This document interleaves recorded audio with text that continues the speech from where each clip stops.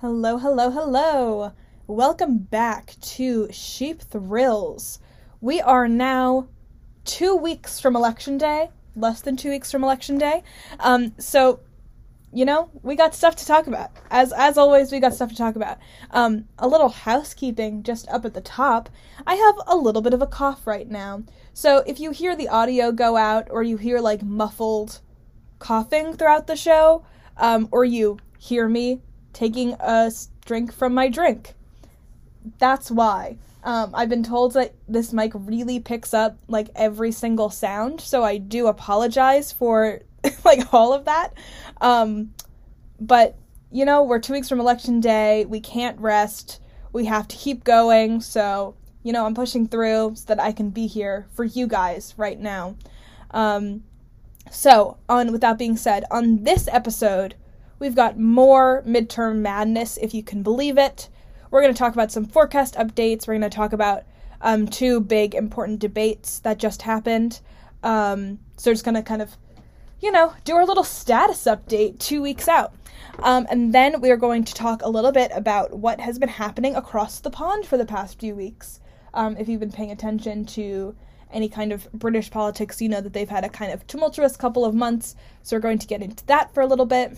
And then, for a fun little activity at the end, I am going to review the stack of election mail my parents gave me when I was home this weekend for fall break.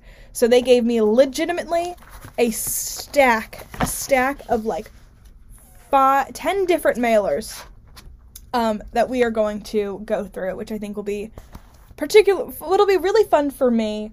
I don't know how fun it will be for you, but you're going to enjoy it regardless. Okay, with that being said, let us jump right back into it. Midterm madness. So going right into the 538 forecast update, things have swung back the other direction just from kind of what we looked at last week.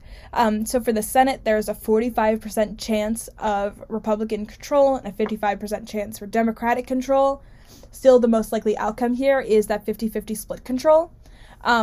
The most likely outcome being 50-50 split control is, something that's been like a fairly solid prediction for the past couple of months. But the chances for Democrats kind of taking more of a majority have gone down considerably over the past couple of months. So it was like a couple months ago, it was like 70%, and now it's all the way down to 55%, which means like they still have it as like lean Democrat, but it's very much completely a toss-up at this point. And on the other hand, Republicans are now highly favored to win the House. They have an 81% chance. Again, most potential outcomes are clustered around that midpoint. But a lot of different forecasts are now coming out kind of saying, yeah, there was a while there where the predictions were kind of truncated, but now they're all the way back out, and, the Republicans are going to basically sweep the House this time.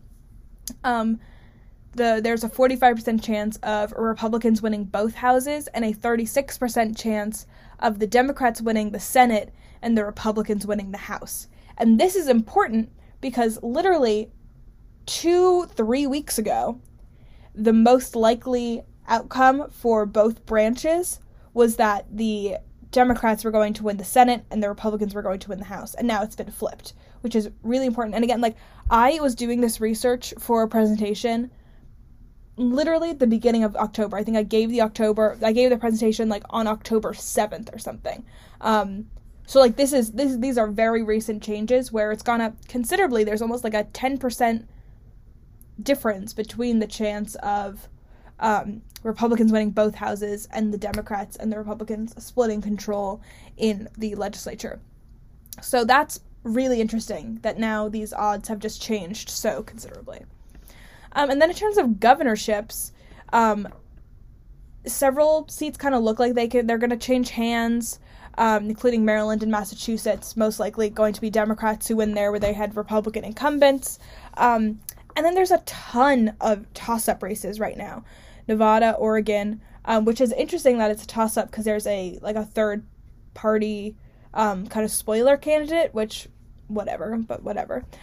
Wisconsin, Arizona, Kansas, New Mexico, Michigan, Georgia, all solidly toss-ups right now. Things that surprise me in there, again, Oregon, And also, Michigan being a toss-up is really interesting, because it really looked, so it's Gretchen Whitmer running against Tudor Dixon, and that race I did not see as being competitive. People really didn't think it was going to be competitive until the past couple of weeks, and there have been some polls that have indicated that Tudor Dixon is outrunning Gretchen Whitmer. So we'll see. The one little funny side note from that one is that they recently debated, and if you look at the picture of the two of them standing next to each other, they are the exact same person. They are both, like, beautiful, middle-aged women with, like, perfect skin and perfect hair, and, like, literally, I, like, would not be able to tell the difference between them unless I was the freak that I currently am. So, now the question is, and also, the other race that's very interesting that we don't have time to cover today, but we'll probably cover a lot more next week, is the race in New York for governor. So this is between Kathy Hochul, who's the incumbent, who obviously was the lieutenant governor who took over for Cuomo when he, resigned in disgrace. And she is running against Lee Zeldin, who is a former member of Congress. And this is an interesting race because nobody thinks that a governor's race in New York is going to be competitive. What are you talking about? So I think that campaign did not realize that they had to run a competitive race, and now they are being forced to run a competitive race, and they're not doing the greatest job at this point. But I'll probably cover that a little bit more next week because I had other things that I wanted to talk about today that's going to take up our time. But suffice to say that New York is a lot more competitive of a race than we thought it was going to be, and so that'll be an interesting thing to kind of adjust the potential balance of power in kind of the state legislatures. Of course, like, the actual state legislature is still going to be, like, very predominantly liberal, but having a Republican in the governorship affects a lot of things, as we know. So right now, as I've said before, and I'll say it again every time we talk about this polling, anything can happen. Anything. I think especially at this point, when we see so much going into toss-ups and, knowing that there's so much, like, election denial that, like, we have no idea what election day is going to look like. And it's, we don't know if the Democrats are going to be able to kind of defy all these expectations that have been kind of put on them. Doesn't look like it. It kind of looks like they're being dragged back down to earth. And then, another important forecast is looking at, like, Hook Political Report with Mr. Dave, my friend Dave, who causes me so much anguish every day.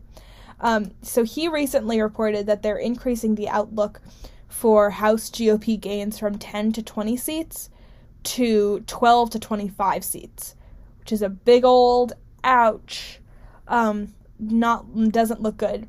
But the difference between 10 and 12 seats, whatever. The difference between 20 and 25 seats, that's pretty big. Of course, like, those are, like, the extreme ends there. But anything like that is just absolutely going to, like, demolish any chance of the Democrats kind of clawing back anything that they want for the next 2 years. He also had a couple interesting new House writing changes. Notably, Mary Peltola in Alaska, who just won their special election, and is now running again against Sarah Palin. That race is gone from toss-up to Lean D, which is pretty interesting. It'll be kind of crazy if she wins that race. Also notable is that Senator Murkowski from the great state of Alaska recently said that she is going to vote for Mary Peltola instead of Sarah Palin. So that is a pretty considerable change for the party. Excuse me. So I think that now she has a lot of, institutional support, or Mary Peltola has that, like, kind of institutional support from Republicans now behind the scenes, so that's pretty important as well. Also important, Sean Patrick Maloney of New York, who is the chair of the DCCC. He just got his race changed to toss-up, which is not good because he is an extremely powerful guy in terms of like the democratic institutions. So losing his seat would be a pretty big deal, just kind of leave like a pretty big power vacuum, and then that obviously is going to cause a whole slew of other issues. The interesting thing there is, like, I personally thought, oh, they only ever nominate people to those like high-powered positions if their seat is extremely safe. It's like Nancy Pelosi in San Francisco. Like, she's never going to lose her seat. Like, it doesn't matter who runs against her, she's not going to lose her seat. So it's interesting that they did give this power to Sean Patrick Maloney, considering that his seat is a little bit marginal. Also, it's not like people love him so much that, like, it doesn't matter that he might lose his seat. He's so great at his job. Like, people really don't like him. Like, a lot of people don't like him. Like, the institution doesn't like him. The progressive side doesn't like him. Activists don't like he's not a super popular guy. So, that's an interesting facet as well. And then we have two races in Virginia that I wanted to mention. Abigail Spanberger, who recently had her race change from toss-up to lean D, is now back to toss-up. And Jennifer Wexton, also from Virginia, went from solid Democrat to likely Democrat. All of which, except for the Mary Patola story, are big old ouches for the Democrats. That is not what they want to hear, especially someone like Jennifer Wexton, who's in a very solid Democratic seat. I don't think she's going to lose her seat, but it's still important that she's kind of lost some of that steam. But that's our forecast. 2 weeks out.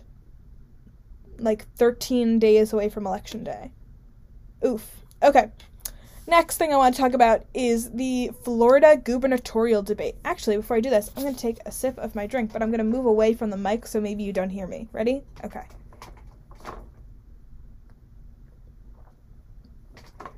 Okay, I don't know what you heard, but hopefully it's okay. Anyway, Florida gubernatorial debate. Oh, Lord in heaven. So this was a debate between incumbent Governor Ron DeSantis and Charlie Crist, who is a former member of the House. This was their only gubernatorial debate, another kind of high-profile race that I want to talk about. This debate was supposed to happen a few weeks ago, but it was postponed due to Hurricane Ian. And by all accounts, the audience was fairly rowdy. The moderators were having a very difficult time kind of getting everyone to be quiet, which always makes me laugh. But yeah, so it's a contentious debate. It's a contentious race. Everything's kind of bubbling up to the top. I think especially, as we get closer and closer to Election Day, tensions are going to start running high in a lot of ways. So, that's the nature of the beast.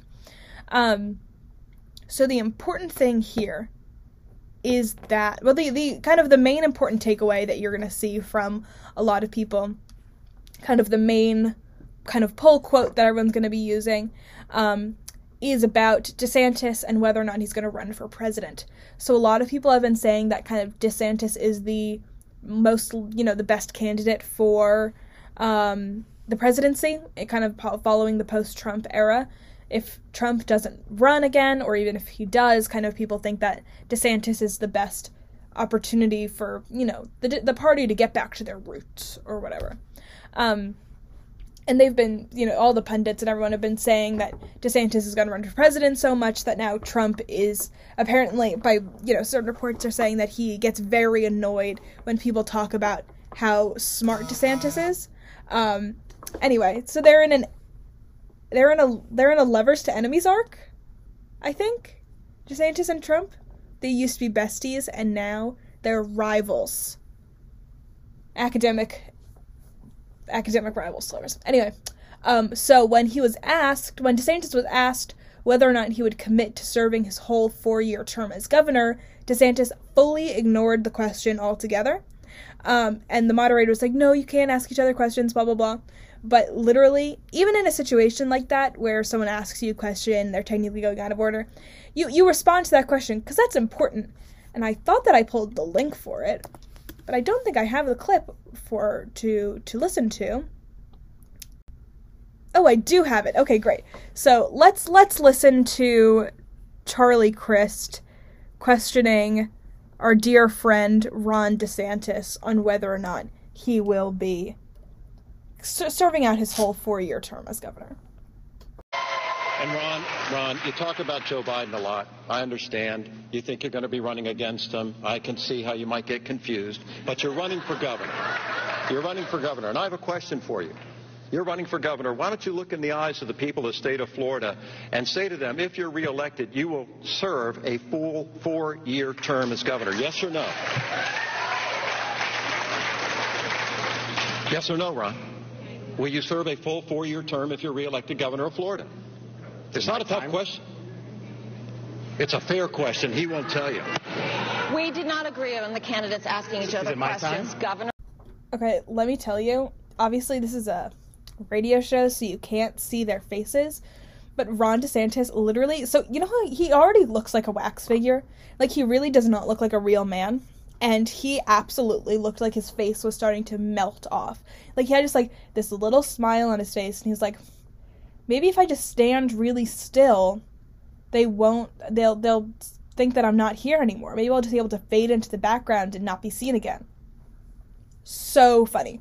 And I will link this video in the show notes so that you can see this interaction, because it's very funny. And honestly, if there is one takeaway from that debate, I think that that's probably it. They're trying to...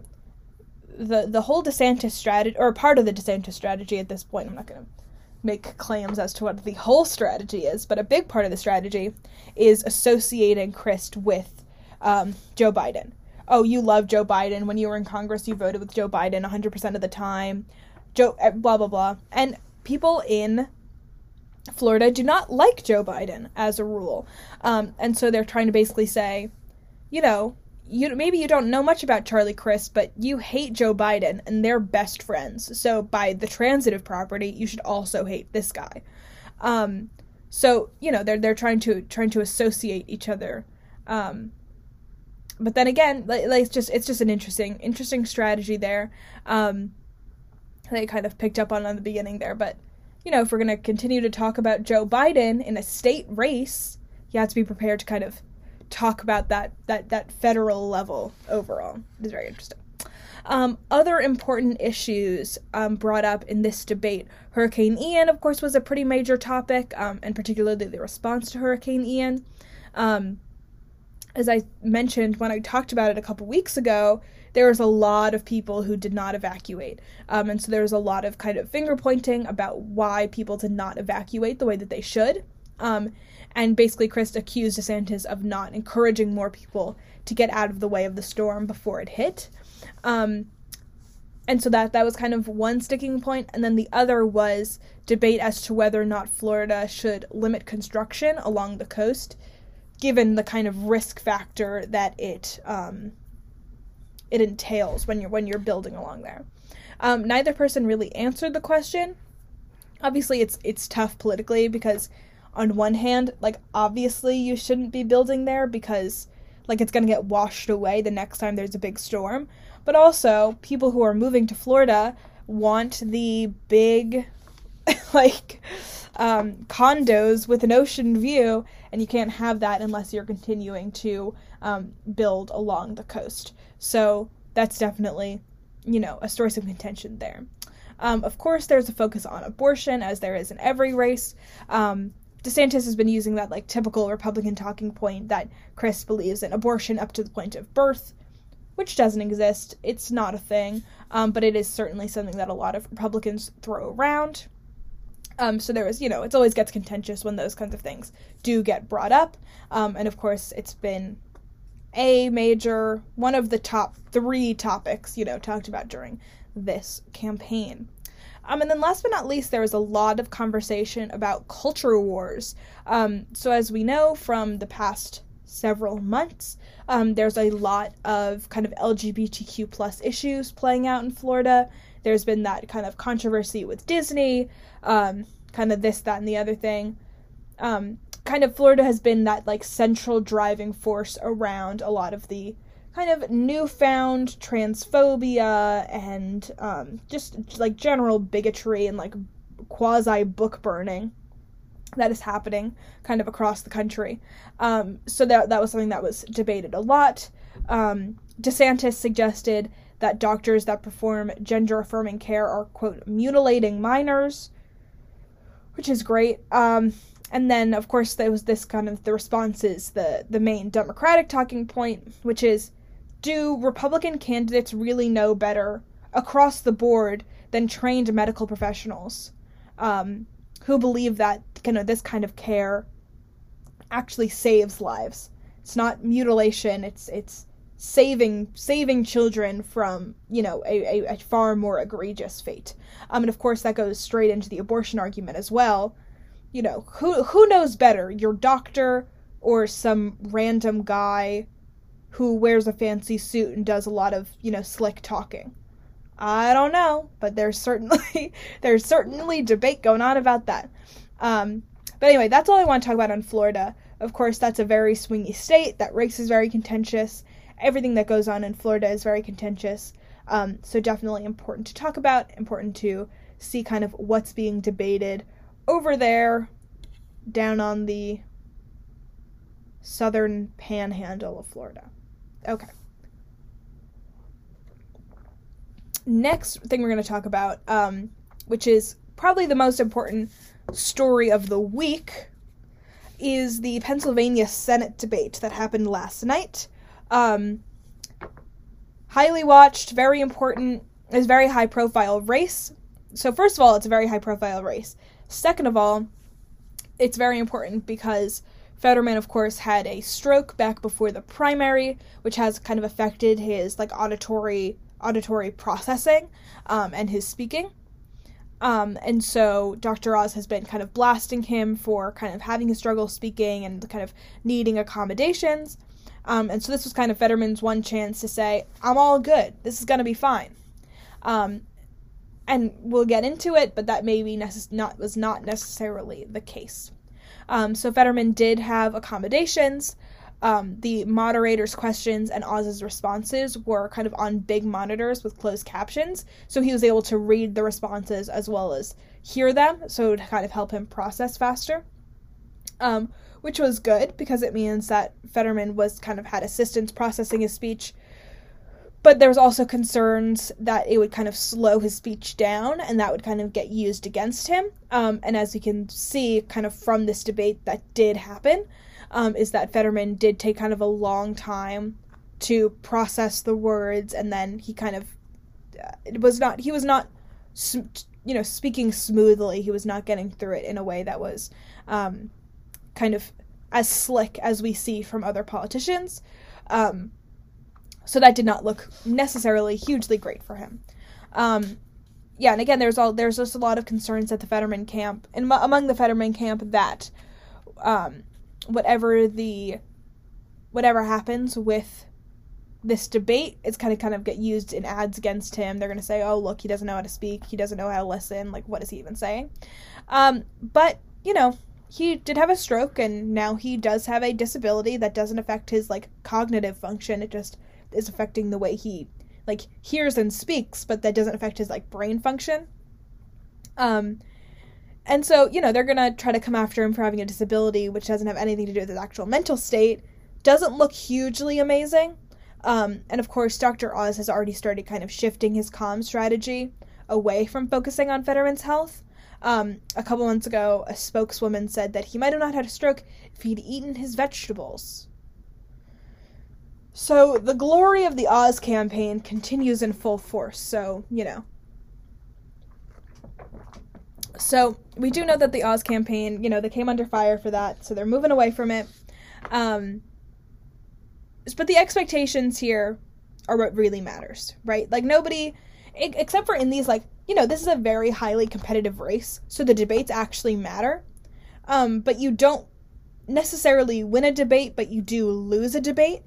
And so the expectations here going in were, Dr. Oz is a television personality who has tons of experience speaking on TV, all these different things. And John Fetterman is recovering from a stroke that is affecting the way that he hears and speaks. Therefore, the expectations are are very jaded.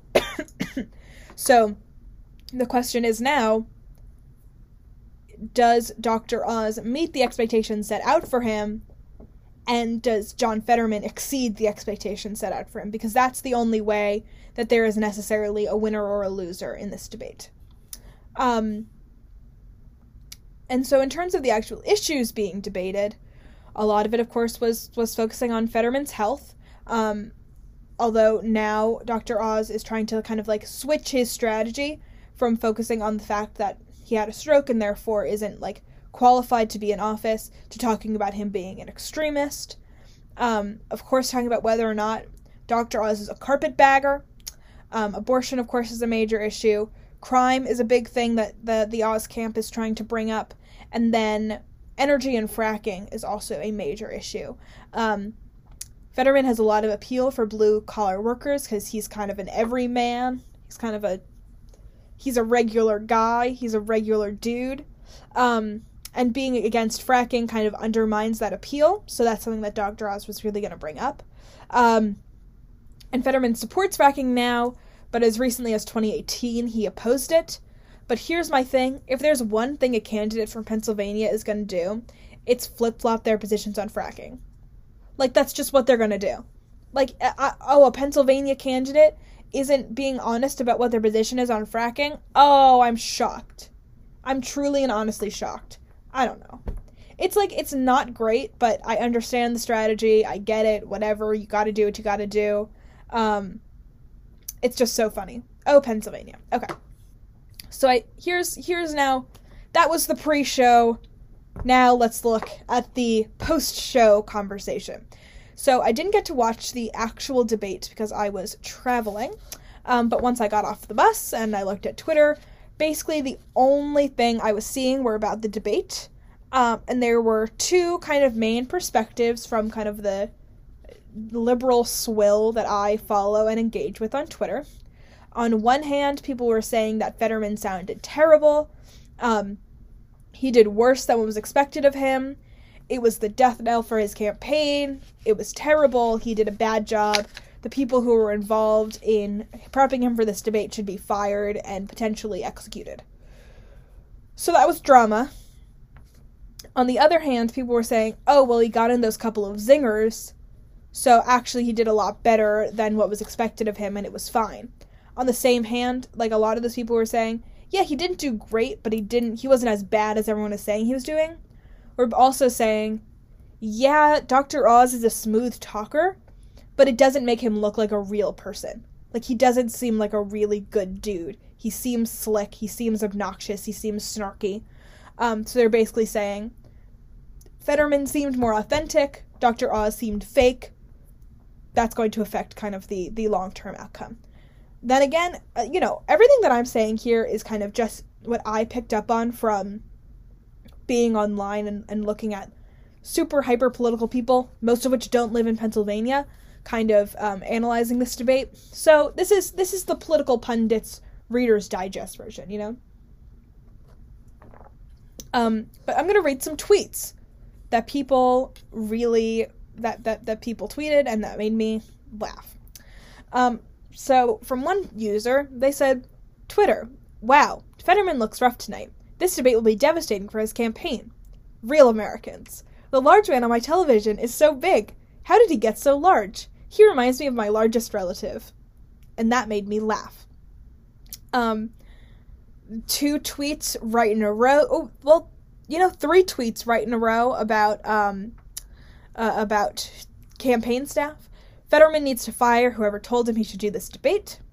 Whoever decided to let Fetterman debate should never be involved in Democratic politics ever again.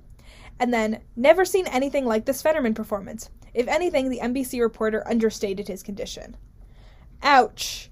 That's not what you want to hear from your allies. And then here's one from the other side, from the other perspective that I was looking at. Objectively, Oz is outperforming Fetterman. The stroke obviously had a real impact. Fetterman's struggling, but there's nothing likable about Oz. He's smirking, fast-talking, and I'm not sure he's doing anything to recover his unfavorables. But that was not what the debate was for. The debate was not for Dr. Oz to recover his unfavorables. It was for John Fetterman to prove that he is capable of articulating his positions. It begs the question, and I know that I'm going to get yelled at for this by my father, but I'm not just, maybe I am just saying this, but here's what I'm going to say. What's the value of being a good speaker when you're in Congress? I understand the value of being a good speaker when you're campaigning, because you have to articulate your policy position. You have to be able to, articulate to people why they should vote for you. But when you're in Congress, nobody cares about your floor speeches. Nobody cares about your floor speeches. Nobody watches C-SPAN. No one cares. What matters when you're in Congress is the amount of work that you're doing behind the scenes, in my opinion. Nobody cares about your floor speeches. So, I don't know. There's something to be said for that. Also, there is the debate happening right now of whether or not kind of criticizing John Fetterman as aggressively as he is being criticized is kind of ableist. I understand where people are coming from, because I think people go to, such an aggressive, extreme level. But also, again, he is campaigning. And part of campaigning and part of being an effective campaigner is effectively articulating your policy positions. And that is not something that John Fetterman was able to do in his debate last night. So that's not great. That means he did not do a good job debating. Whether, it doesn't matter that it wasn't, it wasn't in his control. He didn't do a good job debating. He didn't do it. And it's not his fault. He has a medical condition. It's okay. But you can't say, oh, well, he did a good job anyway. He didn't. He didn't do a great job. So we'll see kind of how this affects things. Usually, whatever. Political scientists love to say that, nothing matters and everything will just go the way it goes. But, in a race like this, these debates are really going to matter. And I think that the Republicans just have so much ammunition now of clips to pull and, long silences and, little slip-ups with his language. It's going to be hard for him to recover from that when this is going to be so fresh in voters' minds 2 weeks out, where even though he's not incompetent, that is the perception that some people are going to have of him. And that's just a very important change in dynamic there. There were, of course, a handful of good liners from both of them. Fetterman got some zingers out. Whatever, I don't know, he prepared those 5 one-liners instead of, preparing very clear answers to all the specific questions he was going to get asked, which, not the greatest strategy in the world. I think maybe he could have just done something different with debate prep and a speech therapist, but I don't know. I wasn't there. I wasn't behind the scenes. But the one big thing that I want to just mention on before we move on, is Dr. Oz saying that the decision about whether or not to have an abortion should be one made between woman and her doctor. Great. You're doing so well there, Dr. Oz. What else are you going to say? There's a third person that needs to be involved in this decision. Local elected officials. He said that the decision about whether or not to have an abortion should be one made between the woman, her doctor, and local elected officials. Are you joking? Are you joking? So, of course, that's a great poll quote for the Democrats there, because what? No one agrees with that. What are you talking about? It's so funny. The Dr. Oz is such... he's so smarmy. I don't like him. It bothers me. Okay, anyway. So again, there's a lot of larger implications for this race on a whole bunch of things. It's kind of a matter of, whoever's going to win Pennsylvania is going to win the Senate. There's a lot of pressure on this race. And there's also a lot of criticism of, his campaign strategy and whether or not it's good. And, people are going to be looking back at this race for a long time, one way or the other. And let me say something. If Fetterman loses, election Twitter is going to eat itself from the inside out. They are going to absolutely internally combust. It's going to be so bad. There's going to be fights on the street. People are going to be absolutely destroying each other. It's going to be heinous. It's not going to be good. So we've got that to look forward to. Love it. Okay. Well, that is our midterm madness for the week. Boy, is it madness. Sure is. So, now we're going to get our mind out of American politics for a little bit. We're going to take a little journey across the pond. But first I'm going to, again, move my chair as far away from the mic as I can get while still being connected to my headphones and take another sip of my drink. LOL. Okay. Okay, we're good. Oh, Jesus Lord. Guys, this chair is a little funky. Okay. So, as you may have seen, the UK has their third Prime Minister in 7 weeks. What the heck happened? So, over the summer, well, 7 weeks ago? Was 7 weeks ago over the summer? Yes. Yes, it was. Well, kind of. It was September, I guess. Regardless, it doesn't matter. Boris Johnson got ousted for having a slew of scandals, including having some parties during COVID, which was not a great look. They replaced dear old Boris with Liz Truss, who then lasted 6 weeks, 44 days, if you're counting, in office. And basically, she came in and changed it all up, and she tried to basically engage in some funky trickle-down economics and all these like crazy sweeping unfunded tax cuts that basically, if you were following this, because I have a lot of people that I know who are studying abroad in England right now who are going absolutely crazy, the pound just absolutely collapsed, and it was, worth the same amount as the dollar, and then it was worth less than the dollar, and so it was kind of a little bit of a mess there. It forced the Bank of England to intervene in bond markets to stave off the collapse of pension funds, and it also sent mortgage interest rates soaring. So it absolutely just collapsed the British economy. And so it was just all of this kind of political chaos because we had this brand new prime minister who's doing all this stuff. I can't get my brain out of saying absolutely collapsed the British economy. The Labour Party, which is kind of the opposition party in the UK, called for an immediate general election in Parliament. But obviously, in that climate, it would not go well for the Conservatives, and they aren't obligated to call another election until January 2025. So instead, they're like, it's okay, we'll just choose a new prime minister. It'll be fine. Liz Truss is gone, we'll just get a new guy. In my opinion, the new King Charles should follow what his namesakes in the past have done and dissolve Parliament. I think he absolutely should do that. He should absolutely send England into a parliamentary constitutional crisis. I think it'll be really funny. Anyway, the thing about Parliament is that they kind of, this is obviously not the case, and I'm sure they feel the same way about us, but it really feels like they're just making things up as they go. Like, what are the rules? Anyway, so they're operating on a little bit of a flexible rule book here.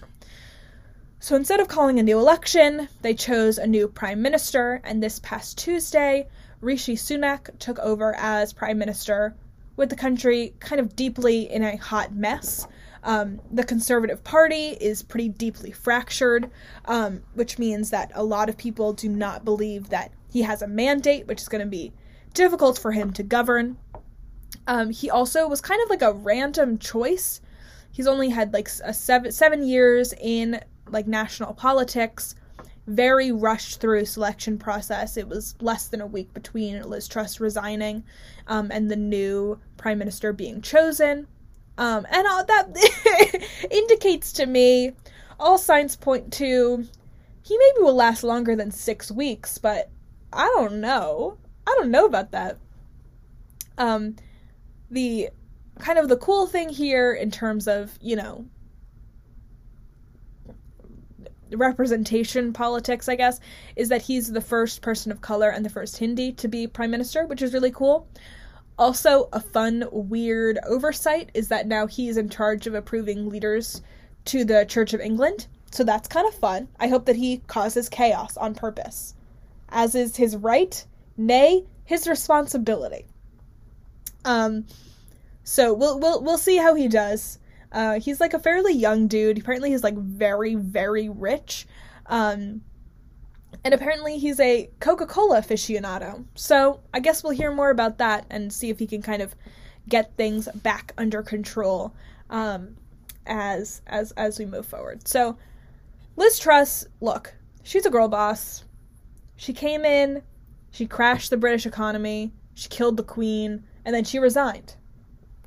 Like, okay, girl boss behavior. Love that for her. But also kind of terrible for the feminist movement. Like, why has every female prime minister been such a creep? Margaret Thatcher, Theresa May, Liz Truss. What? What is this? England, get it together. I mean, you know, they have had 3 female heads of state while the United States has had big old 0. But that's just fine. You know, and it's also interesting how all of this kind of connects to Brexit. All of this like political and economic chaos kind of started based on the country's response to Brexit. So it's kind of interesting to see how, like, you know, not being part of the EU has had really significant ramifications on the UK. And it's, you know, it's just generally interesting to see how all of these things, all of this chaos, all this, like, this tumultuous political reality that we live in is not necessarily just an American thing. There's kind of, it's going on all over the place, and there's just kind of a larger political reaction to this, like, changing world economy, changing social structures, changing institutions. So it's interesting. It's also so interesting to see how chaotic other countries' political systems are. Like, we think that our systems are a mess, but, like, what is Parliament? Someone explain Parliament to me slowly, like I'm stupid. I beg. But anyway, that's a really brief rundown of what's happened in the UK over the past couple weeks. But I did want to save some time to review some mailers. So I've got this fun stack of mail in front of me, and we are going to spend a couple minutes reading it. All right. First up, we have, and I'll post some pictures of these as well. We have a mailer from the Dr. Oz camp, but it's paid for by the Republican Party of Pennsylvania. So it does not say Dr. Oz on it anywhere, I don't believe. And it says, John Fetterman, working hard to put criminals back on the street. As chairman of the Pennsylvania Board of Pardons, Fetterman uses his power to release as many convicted murderers as possible. 32 murderers released back on the streets. Turn that over. John Fetterman doesn't just want more murderers on the street. He wants to release 1/3 of all prisoners. John Fetterman voted to free these murderers. And then it's like basically his mugshot, which it's not actually a mugshot. That's just kind of what he looks like, next to 3 guys that I guess are murderers. And this one's actually addressed to my dad. That's kind of fun. All of the Democratic ones are addressed to me. Interesting. This is a good one. This is a good one. Here's what I'll say. Look, I might spend a little bit more time saying who the alternative is rather than just focusing on John Fetterman. But, you know, it's effective. It's got all the buzzwords. It's got, you know, it's got statistics on it. It's got mugshots on it. Very dramatic. So, you know what? I'll give this one a 7 out of 10. Mention Dr. Oz on it. Okay, next. We'll do a John Fetterman one. Okay. This one is from the Fetterman camp. Well, it's actually from the Pennsylvania Democratic Party. Not exactly from the Fetterman camp. So, whatever. We'll address that. All right. Washington politicians saw a shell of a town, but John Fetterman saw the potential of the people in it, and that makes all the difference. John believed in Braddock when others didn't. He'll fight for those of us Washington has left behind. That's good. That's good. So that's the front. It's got a picture of John on it. Beautiful. He's wearing a Carhartt jacket, so, we love. Turn it over. John Fetterman is fighting for the people and places forgotten by Washington. All across Pennsylvania, we're seeing soaring prices, hollowed-out communities, and families getting ripped off by corporate greed. Things are tough, and people are struggling. Washington, D.C. doesn't see that, and they don't care about places like ours. Blah, blah, blah. And then he talks about all of the things that he is going to do. And it gives the link to his plan and all of his social medias. And this is a banger mailer. Look, mailers are expensive and generally aren't that effective, but this is a good mailer. It doesn't mention Dr. Oz anywhere. It talks about all of the good things about John Fetterman, makes him look like a really an interesting guy, talks about his specific policy positions, gives information about where to go for more information. It's pretty. It's nice. I like it. I don't have any criticism. 9 out of 10. Okay, next.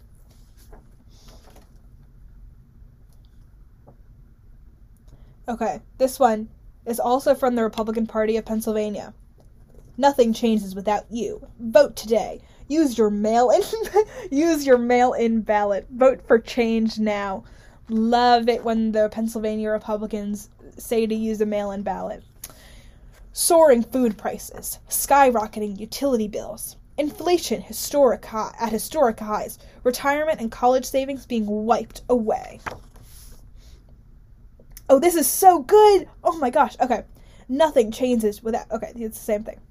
But the graphic on this little mailer is AOC, Kamala Harris, Joe Biden, and Nancy Pelosi with big red X's. None of those people are running in Pennsylvania. None of them. Not a single one of them is running in Pennsylvania. It's a terrible ad. It's a terrible ad. It doesn't say who the candidates are. It doesn't talk about the Republican alternatives for issues. Literally, and they use the same X graphic for all 4 people. And they also chose a great picture of Kamala and Joe. Literally 1 out of 10. Terrible ad. Also the fact that they are use mail-in ballots. Stop it. Okay, 1 out of 10. Terrible. This one is from State Representative Joe Adams, the qualified and trusted voice for Pike and Wayne counties. See, so this is good. So it's on the back. It talks about all of his experience. He was an executive in banking, county commissioner, he was superintendent. Yeah, I like this one. Okay. Look, I'd like it if he put some more of his policy positions on it, but I appreciate him putting his qualifications, not mentioning the other candidate. It gives the link to his website and his Facebook page. It's nice. It's nice. It's cute. I like it. I'll give it a 6 out of 10. I like it. Okay, good. Is this open?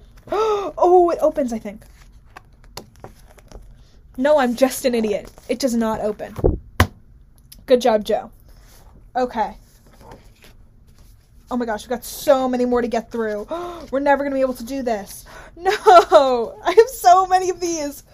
I'm going to post some pictures of my favorite ones that we don't get to on Instagram because they are so funny. So funny. Okay. Next this is an ad for Matt Cartwright, who is running for Congress in my district. Or running for the House in my district. So, the front says, they were good American jobs. Jim Bognet helped send them to China. Turn it over. We've got one side that says Jim Bognet helped steer U.S. taxpayer funds to Chinese companies. And on the other side it says, Matt Cartwright is bringing manufacturing jobs back to northeastern PA. Here's my thing about this. It's a good ad. It's issue-centric. It's good. But Jim Bognet is bigger than the Matt Cartwright logo. So, I can't, on first look, I couldn't tell who this ad was for. So that's not great. That's not great. Jim Bognet is said 4 times on this thing, and Cartwright is said twice. That's not a great ad. Make Matt Cartwright's picture bigger. Put it on the front. That's what I'll say. Okay, I'm going to give that a 6 out of 10. The next Cartwright one is like exactly the same. It says Bognet way too many times. So exact same for that. 6 out of 10. Oh, you know what? And this is the exact same thing again.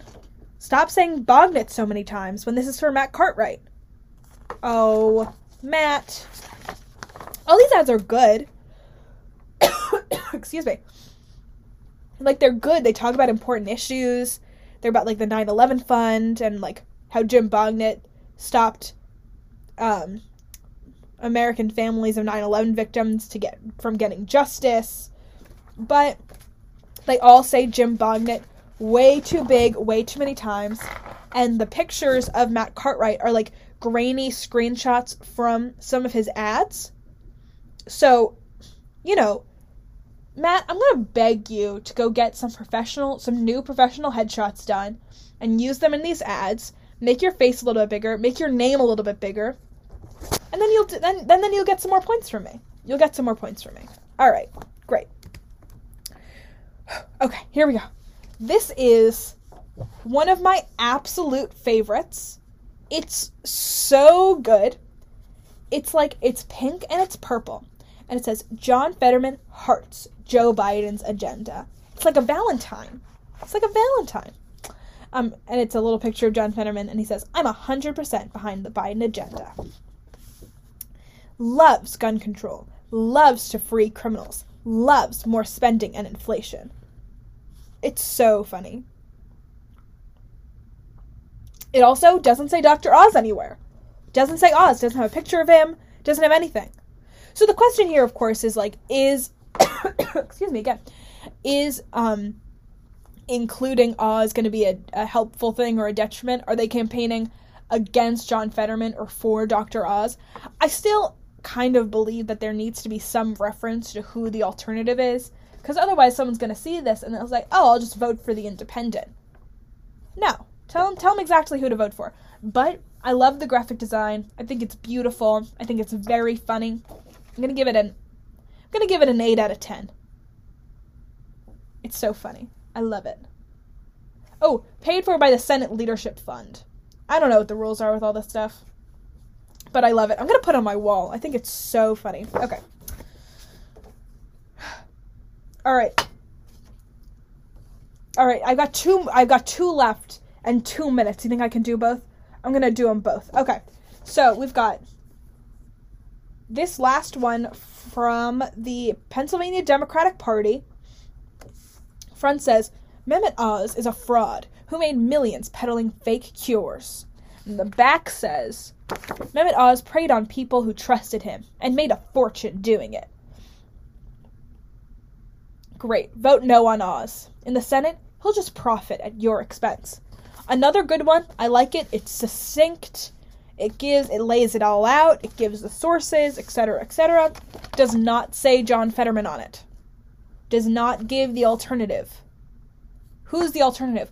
Although, you know what? See, I knocked off a couple points for not putting the other candidate's name on it, but I'm now seeing this graphic of Dr. Oz holding a jar that says false hope on it, like a jar of pills that says false hope, and I think that that's hilarious, and so I'm giving that 9 out of 10. I think that that's excellent work. Love it. Okay, last but not least, another amazing graphic design work from the Senate Leadership Fund. John Fetterman is Biden's biggest cheerleader. Fetterman said he's a good Democrat that is always going to be there to help the party meet the moment and deliver the Biden agenda. And it's this beautiful graphic of John Fetterman as a cheerleader. I love it. It's so funny and weird. John Fetterman says he's 100% behind the Biden agenda. Yada, yada, yada. Gun control, freeing criminals, more inflation, more spending. Vote against John Fetterman.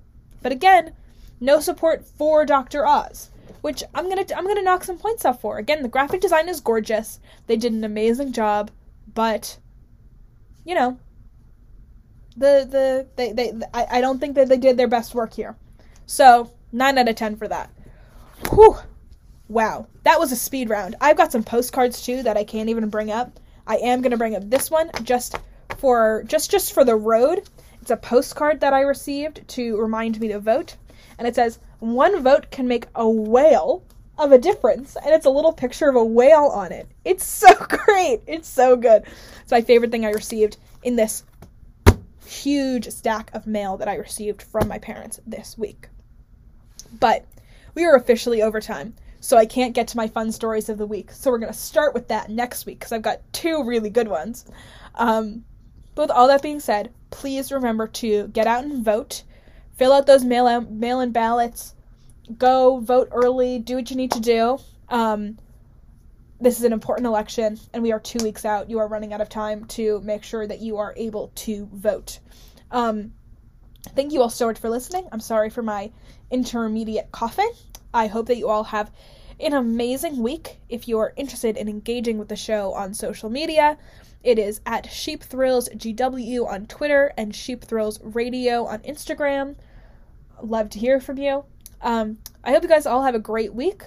I will talk to you later. And make sure you get out and vote.